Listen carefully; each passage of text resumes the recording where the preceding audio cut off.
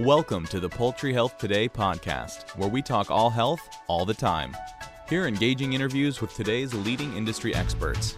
Hosted by Poultry Health Today editors, podcast episodes highlight the latest ideas, insights, and advice to improve poultry health, welfare, performance, and food safety. Now, necrotic enteritis, it's something that's an incredibly costly disease for the poultry industry. Can you tell us a little bit about how it occurs and what types of problems it normally causes in flocks? Yeah, so usually there's some kind of predisposition that causes intestinal disruption. In the United States, Eimeria is usually kind of identified as that predisposing factor, but some ingredients can also cause that initial distress. And then what you're looking for is that peak of distress, especially with Eimeria. And then there's an exposure to toxigenic strains of Clostridium perfringens. And that usually is what causes the clinical disease that we associate with necrotic enteritis. Although the clinical disease is maybe more striking, the subclinical disease, to your point, is what causes more the economical impact as far as feed efficiency and body weight gain. So you're going to see reduction in body weight gain, increases in feed conversion, and then you'll see some mortality as far as the clinical part of the disease. Now, as part of your day-to-day work, you carry out studies looking at the effectiveness of different control methods.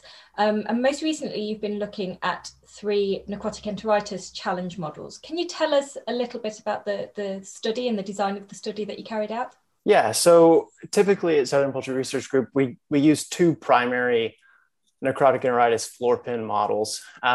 One is going to be more applied, so we're going to use reused litter from a previous challenge to expose the birds to the pathogens. And then in the other model, we're going to use fresh litter, and then we're going to give a cocci vaccine and introduce Clostridium perfringens at around 14 days at the peak of that cycling. And so one focuses more on the applied aspect, performance, and the other model focuses more so on the clinical side of the disease. So can you tell us a little bit about the specific elements of each of the groups then? Because the birds were split into 3 groups, is that correct? Right, yeah, absolutely. And so kind of going through that study, we used those 2 as benchmarks, and then we added a third group where we introduced raised them on fresh litter, introduced them to Clostridium perfringens at 14 days, like the other group.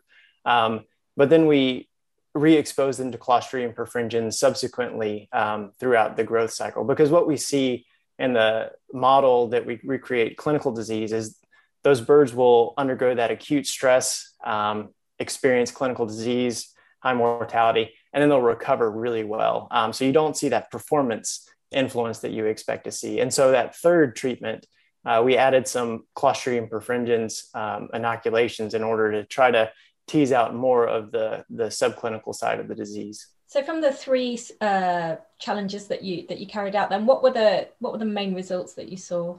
Like we were expecting, we don't typically have the opportunity to compare the models side by side. We know the applied model tends to cause less clinical disease, seems like more subclinical disease, and the other model tends to cause more clinical disease. But we were able to put them right next to one another.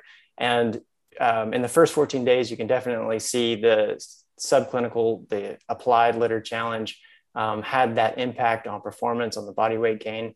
And that was carried out throughout the study. You can see the difference in the body weight gain and feed conversion in that group compared to the other 2 challenge models. Can you tell us why the feed conversion ratio would have been affected?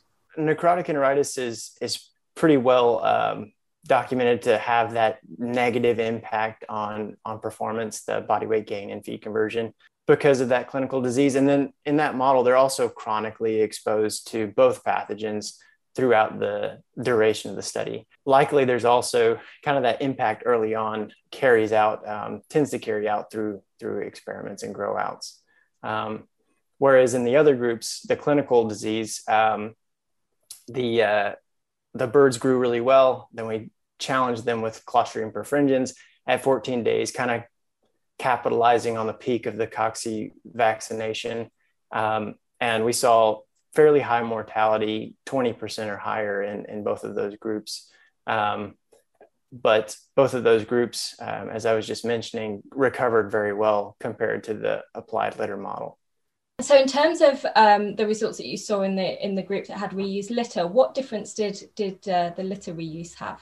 So the reused litter tended to have an impact on the body weight gain and feed conversion, kind of the performance parameters. Although there was clinical mortality, we were able to definitively say that they did undergo a necrotic enteritis challenge, because we did see clinical necrotic enteritis. The body weight gain feed conversion was impacted throughout the study. So ultimately, from the research that you've carried out from these challenge studies, what do you think are the kind of takeaways for producers from this? Focus on the fundamentals. So definitely you're going to want to make sure you control the coccidiosis and the management of that. So if you're using a vaccine, understanding the vaccine, understanding how it's cycling and when it's cycling, when it hits its peak, and then managing it during brooding is really important in order to decrease the likelihood of necrotic enteritis and management. Trying to keep those toxigenic strains of Clostridium perfringens at lower levels is going to be really important to controlling the disease, whether that's through treating the litter, water line sanitation, etc. Thanks for listening to the Poultry Health Today podcast. To get the latest news and interviews delivered to your inbox twice a week, subscribe to our e-newsletter by visiting poultryhealthtoday.com/join.